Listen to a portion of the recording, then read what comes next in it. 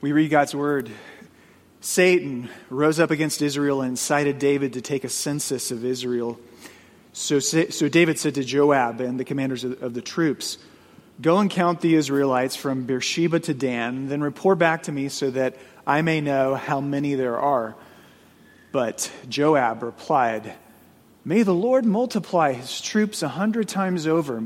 My lord the king, are they not all my lord's subjects? Why does my lord want to do this? Why should he bring guilt on Israel?" The king's word, however, overruled Joab. So Joab left and went throughout Israel and then came back to Jerusalem. Joab reported the number of the fighting men to David. In all Israel, there were 1,130,000 men who could handle a sword, including 470,000 in Judah. But Joab did not include Levi and Benjamin in the numbering because the king's command was repulsive to him. This command was also evil in the sight of God, so he punished Israel. Then David said to God, "I have sinned greatly by doing this. Now I beg you, take away the guilt of your servant, for I have done a very foolish thing." The Lord said to Gad, David's seer, "Go and tell David, this is what the Lord says. I am giving you 3 options. Choose one of them for me to carry out against you." So Gad went to David and said to him, "This is what the Lord says. Take your choice. 3 years of famine, 3 months of being swept away before your enemies, with their swords overtaking you, or 3 days of the sword of the Lord, days of plague in the land, with the angel of the Lord ravaging every part of Israel. Now then, decide how I should answer the one who sent me." David said to Gad, I am in deep distress. Let me fall into the hands of the Lord, for his mercy is very great, but do not let me fall into the hands of men." So the Lord sent a plague on Israel, and 70,000 men of Israel fell dead. And God sent an angel to destroy Jerusalem. But as the angel was doing so, the Lord saw it and was grieved because of the calamity, and said to the angel who was destroying the people, "Enough, withdraw your hand." And the angel of the Lord was then standing at the threshing floor of Araunah, the Jebusite. David looked up and saw the angel of the Lord standing between heaven and earth with a drawn sword in his hand extended over Jerusalem. Then David and the elders, clothed in sackcloth, fell face down. David said to God, "Was it not I who ordered the fighting men to be counted? I am the one who has sinned and done wrong. These are but sheep. What have they done? O Lord my God, let your hand fall upon me and my family, but do not let this plague remain on your people." Then the angel of the Lord ordered Gad to tell David to go up and build an altar to the Lord on the threshing floor of Araunah, the Jebusite. So David went up in obedience to the word that Gad had spoken in the name of the Lord. While Araunah was threshing wheat, he turned and he saw the angel. His 4 sons who were with him, hid themselves. Then David approached, and when Araunah looked and saw him, he left the threshing floor and before David with his face to the ground. David said to him, "Let me have the site of your threshing floor so that I can build an altar to the Lord, that the plague on the people may be stopped. Sell it to me at the full price." Araunah said to David, "Take it. Let my lord the king do whatever pleases him. Look, I will give the oxen for the burnt offerings, the threshing sledges for the wood, and the wheat for the grain offering. I will give all this." But King David replied to Araunah, "No, I insist on paying the full price. I will not take for the Lord what is yours, or sacrifice a burnt offering that costs me nothing." So David paid Araunah 600 shekels of gold for the site. David built an altar to the Lord there and sacrificed offerings and fellowship offerings. He called on the Lord, and the Lord answered him with fire from heaven on the altar of burnt offering. And then the Lord spoke to the angel, and he put his sword back into his sheath. At that time, when David saw that the Lord had answered him on the threshing floor of Araunah the Jebusite, he offered sacrifices there. The tabernacle of the Lord, which Moses had made in the desert, and the altar of burnt offering were at that time on the high place of Gibeon. But David could not go before it to inquire of God because he was afraid of the sword of the angel of the Lord. And then David said, "The house of the Lord God is to be here, and also the altar of burnt offering for Israel." Let's pray.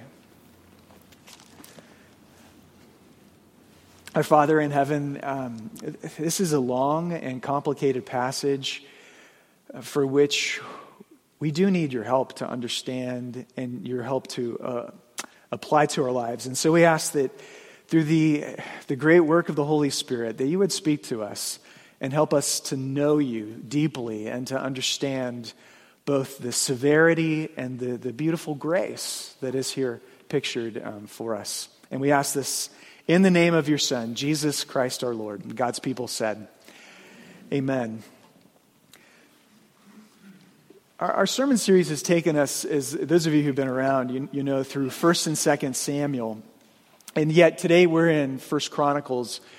The reason I chose, so this event is actually recorded in 2 Samuel chapter 24. But the reason I chose to do it, the Chronicles account, is because of the connection to the temple and because of the connection between the sacrifice and the thing we had it written up in the bulletin during the confession of sin, the propitiation, the propitiatory nature of the sacrifice that takes place on this altar, which we'll get to in a minute. But I think what you need to know very briefly about 1 Chronicles is that in 1 Chronicles, David's sin against Bathsheba and his sin against Uriah is never mentioned. In fact, Bathsheba never shows up in the Chronicles account, and Uriah only shows up once during the listing of David's fighting men. None of that is in play here. The one great, calamitous, major, breathtaking sin of David, according to the chronicler, is the taking of the census. And I don't know about you, but I'm kind of like, why? I mean, it seems like a fairly benign action, doesn't it? Not something that you would expect to result in the death of countless thousands and thousands of people. So it really does beg the question, what about taking the census is so bad? And maybe your instincts do as mine do. You figure, well, I'll flip to an earlier part of the Old Testament and read the law that states that you should never, ever, ever, ever take a census, and that'll solve everything. But you look to the earlier parts of the Old Testament, you realize there is no such a law. That in fact, God, from time to time, takes census of his people. So let me give you a couple of options to try to make sense of this.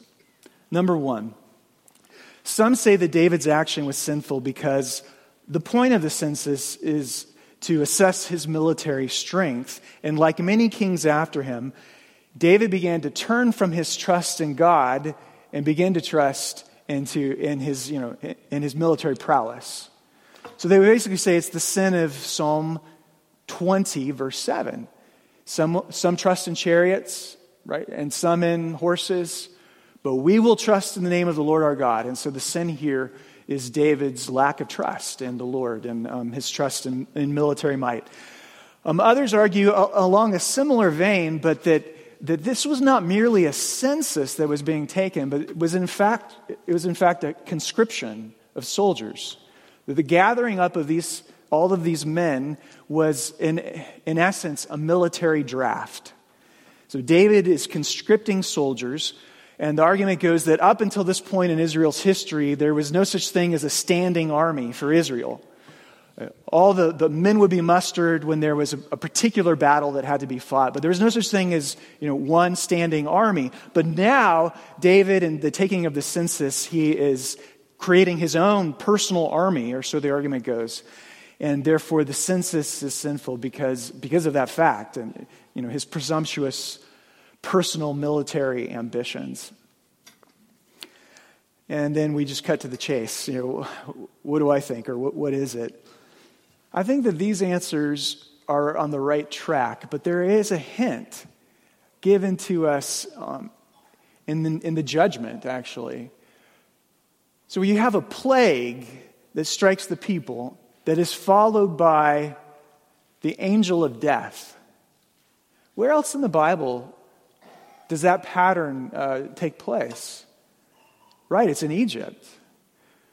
It's what comes against the Pharaoh in essence. The Pharaoh has taken the people of God. He has put them callously to work on his own building projects and for his own purposes. And then a series of plagues, strike Egypt, followed by this death angel, the Mashit, in Hebrew, Mashit, who comes in final judgment. And so I just wonder if that's not in play here. Like David has somehow committed a sin analogous to the sin of the Pharaoh, and as though David has turned Israel back into Egypt. And what was needed in order to stop the angel of death in his tracks back in Egypt? I mean, none other than the Passover sacrifice. There was a sacrifice of propitiation, of wrath, that was needed to stop him in his tracks. And that's what we have here. Yeah, so not an easy passage to preach. I spent a lot of time thinking this week, what do I do with this? I think I'll continue to tell you the story and then try to move to a point of application in a few minutes. But notice here, okay, David is given 3 excruciating forms of judgment to choose from. The first is 3 years of famine. Now, if think of an agrarian economy, I mean, even 1 year of famine in a principally agrarian or almost entirely agrarian economy would be awful. It would be absolutely awful. 3 years. Or 3 weeks of the sword of your enemy. I mean, again, even 1 week of the sword of your enemy would be absolutely awful. Or 3 days of, in effect, the sword of the Lord, which we think is some form of plague. I mean, maybe the bubonic plague breaks out against the people. And so when David is given these options, terrible options, how does he reply? What are his instincts? Because I really think that people's theological instincts are what bubble to the surface in the darkest times of our lives. Wouldn't we agree with that?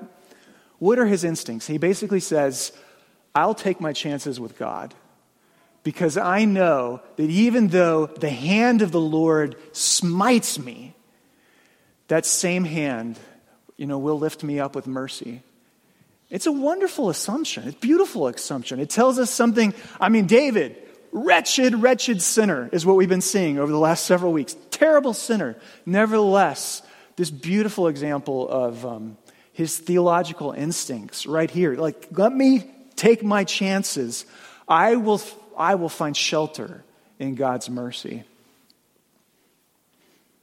It goes on. It says that 70,000 people died through this plague.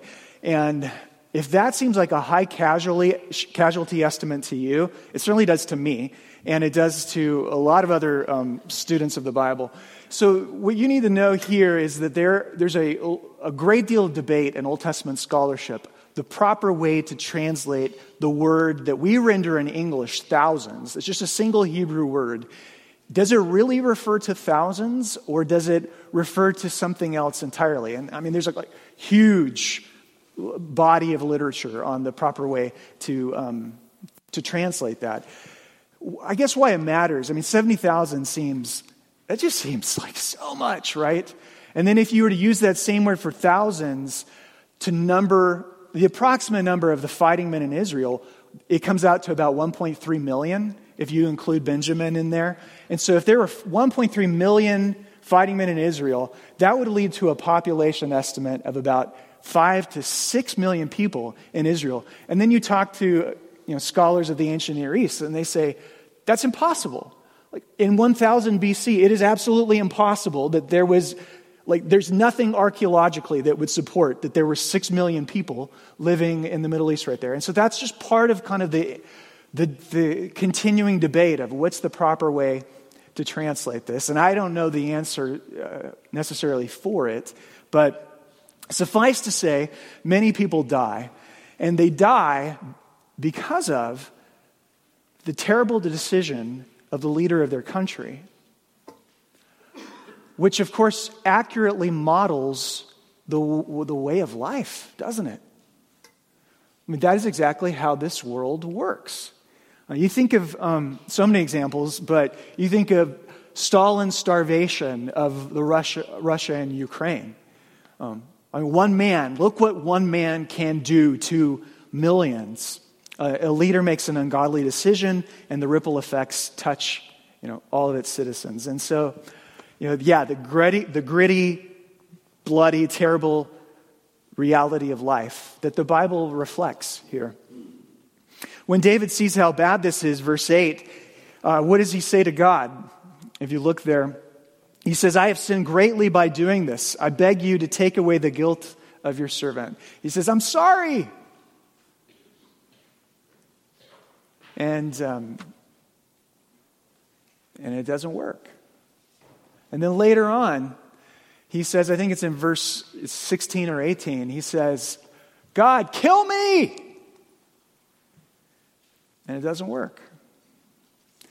But then God speaks to him, and God says, well, through the seer, the prophet Gad, go and tell David to erect an altar right at this place and make a sacrifice, and here shall the house of the Lord be built.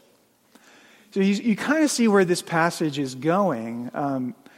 The passage is doing two things for us. It's telling us why is the temple located at the particular site that it was built. I mean, if you go to Jerusalem today, we know that the most important piece of real estate in the city of Jerusalem is what is occupied presently by the Dome of the Rock, which is the former site of the Jerusalem temple. You say, why did they decide to put the temple there? Well, the answer is because that was the very site that this altar of sacrifice was built.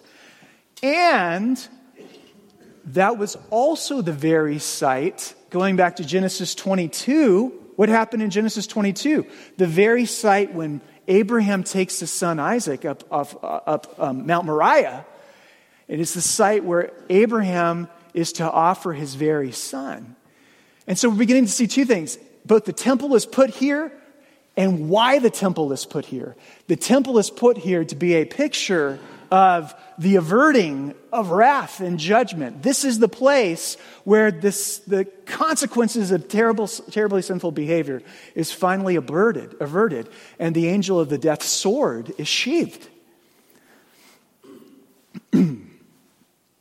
So, as I said earlier, I struggled to think of how to apply the passage. And I'm not sure that I came up with anything great, but I'll share this, and I hope this is of some comfort to you. David, why is it that some people, when they grow old, they grow deeper and richer in the faith, and other people, Christians, as they grow old, their faith just begins to wane? I mean, that's actually a parenthetical question, but isn't it sad, isn't it tragic that as David comes to the end of his life, like this man after God's own heart, this shepherd of Israel, this Psalm 23 writer, he's like barely making it across the finish line of faith. He's barely running. Why is that? But the real reason that stands out is he does something absolutely terrible that God turns into something, absolutely beautiful. The temple. And I was trying to think of other examples of this in the Bible. We often hear that we should be thankful for God's mercy in the middle of our troubles. It's a lot harder to see God's hand and be thankful for God's hand in our own sinful actions and unwise decisions. But God's hand is in all of that, all of the lack of wisdom and all of the sins. I mean, what better story to illustrate that than Joseph's story? We'll do it really briefly, really quickly. You turn back to Genesis and you remember that Joseph has a couple of dreams. The coalescing feature of both of those dreams is that all of his brothers are bowing down to him and paying homage to him. And we know something about the way dreams work. A lot of times dreams tap into our own human subconsciousness, don't they? We submerge some of our own desires in our subconscious. Dreams tap into those. And so what does Joseph do once he's had these dreams? Well, he announces it to his brothers and father, of course. Hey guys, listen to this great dream I had. You're all bowing down to me. It's a terribly foolish thing to do. And more than that, it sounds like a highly inflated view of his own self-importance. And so we could say, if Joseph wasn't so prideful, ... and he wasn't such a dolt, ... Next step in this story. Jacob, his father, loves him more than all the other brothers. And Jacob gives him this gift. It's called a coat of many colors. We don't know exactly what to make of this coat. It probably is some richly ornamented, audaciously rich and flamboyant present that he singles out Joseph to receive over and above all the rest of his brothers. And so clearly it's a case of parental favoritism, and it creates a great deal of bitterness in the brothers, all of which Jacob is just entirely oblivious to. He doesn't even realize how bitter his sons are. And so we could say, well, if Jacob wasn't such a bad father, ... Jacob comes up with a brilliant idea. Why don't I send my son Joseph alone to check on the brothers and see how they're doing shepherding the flocks? All right? If Jacob hadn't sent Joseph, ... Joseph arrives at the location. It'd be better if we were reading the passage, but here's what happened. When he arrives at the location, his brothers aren't there. They're not where they're supposed to be. They're gone. But then all of a sudden, a nameless stranger walks up and says, hey, your brothers, well, I saw them a couple of days ago. They said something about taking their flocks to Dothan, which was an even more remote location. I just happened to hear them speaking about that, and they happened to leave and head that direction, and this stranger happened to walk on the scene at this very moment, and Joseph happened to meet him, and it's all very coincidental. This nameless stranger, if this nameless stranger hadn't appeared, ... So Joseph travels to Dothan to meet them, and his brothers look out in the field and say, well, there's a guy walking out here. What? It looks like a guy who is wearing a multicolored coat. You say, what an idiot. Why would you wear the multicolored coat? Going for your brothers. And if he wasn't, again, such a Dumbo, ... And if they had not been so brutal, they strip him naked. They throw him in a pit. He's in the bottom of the pit, screaming for his life. His own flesh and blood we've had our brothers and sisters do mean things to us. We've never had that. He's naked in a pit, screaming for help. And it says that they sat down and ate lunch. If they weren't so callous, ... if they had not been so brutal, if Reuben's heart wasn't moved with pity towards Joseph, he says, we can't let him die here. That would kill our father's heart. Why don't we just sell him into slavery? So some Ishmaelite traders happen upon the scene. They sell him to the Ishmaelites, who then sell him to the Midianites, who then travel into Egypt and sell him to Potiphar's household, an Egyptian official. And you have this very long chain of causation that is spelled out over quite a number of chapters in the Bible. And if they hadn't have happened, how does the chain of causation end? If any of these things hadn't happened, then of course everybody dies. Because 20 years later, a historic famine sweeps through the land. But a man recently appointed to Pharaoh's cabinet, recently given a high government position, at the very early stages of the famine, comes up with this great idea. Why don't we store grain and do this massive famine relief project? And in the end, hundreds of thousands of lives are spared, including the brothers and Joseph and the father as well. And if none of that had happened, if none of that sin, if none of that stupidity had happened, Joseph at the end of the story tells his brothers, quote, and now now do not be distressed or angry with yourselves because you sold me here, for God sent me before you to preserve life. Do not be afraid, my brothers. What you intended for evil, God intended for good, to accomplish what is now being done, the saving of many lives. Now, we can look at this story with David. I mean, I don't want to minimize however many thousands of people who died. And there's a glib way of doing this, isn't it? Look on the bright side. God will work it for good. There's a silver lining in every cloud. There's kind of a glib way of reflecting on this. But then there's a much more deep and theologically rich way. And at least I thought the way was to consider just all of the events that have to take place for God, to turn it for good. And this is what Paul tells us. For those who love God and are called according to his purposes, God works it for good. And so I hope that, we all have a lot of sin in our life, and we've all made a lot of dumb decisions. We've had a lot of sin done against us and a lot of dumb decisions done against us. But there's a great comfort in what I just articulated. I hope you feel it.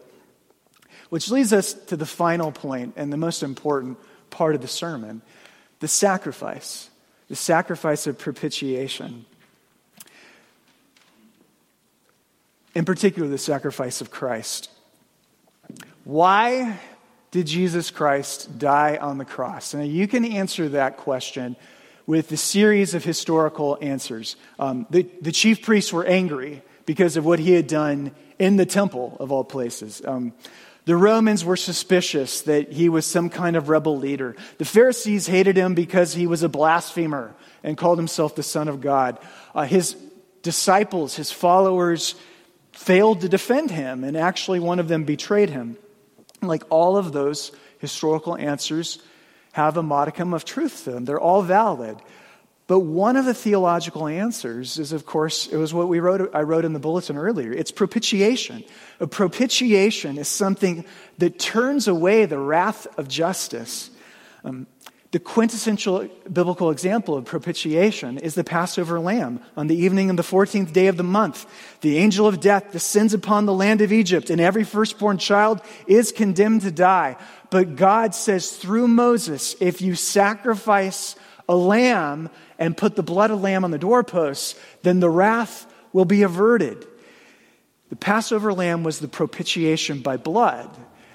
And Jesus, amen, Jesus was the lamb. Jesus was the lamb. And so this is a story that's, again, preparing us for that. I think it's very, very important, and I'll kind of conclude with this. Let's be very careful not to mischaracterize the cross. As though on the cross you have an angry father who's torturing a helpless son so that he can get his wrath placated, and then the obstacle of his wrath is removed so that he can be a kind father now and love us. That is not what's happening. The Good Friday did not happen so that God could love us. Good Friday happened because God already loved us. And it's not just the Father who is wrathful and angry at sin. The Father, Son, and Holy Spirit are all angry at sin. At all sin, at all the oppression, racism, rape, genocide, theft, infidelity, child abuse, horrible rulers, evil. It's not this vengeful father who's angry at sin and a son who's like cowering in the shadows. No, it's the Son who's angry at sin. And it's the Spirit who's angry at sin and what sin has done to this good world that they made. It's the Son who is also holy, holy, holy. And the Spirit who is also holy, holy, holy. Amen. And is committed to divine wrath against sin. But is also committed to divine mercy against sin. And in the form of a sacrificial propitiation. Shelton had put me on to, was it he the one who mentioned it last week? Walking, what's the title about? Walking the Road with St. Augustine. I need to read that book. I've heard it's just absolutely fantastic. One of Augustine's famous quotes was this. He said, "The cross was the pulpit in which Christ preached his love."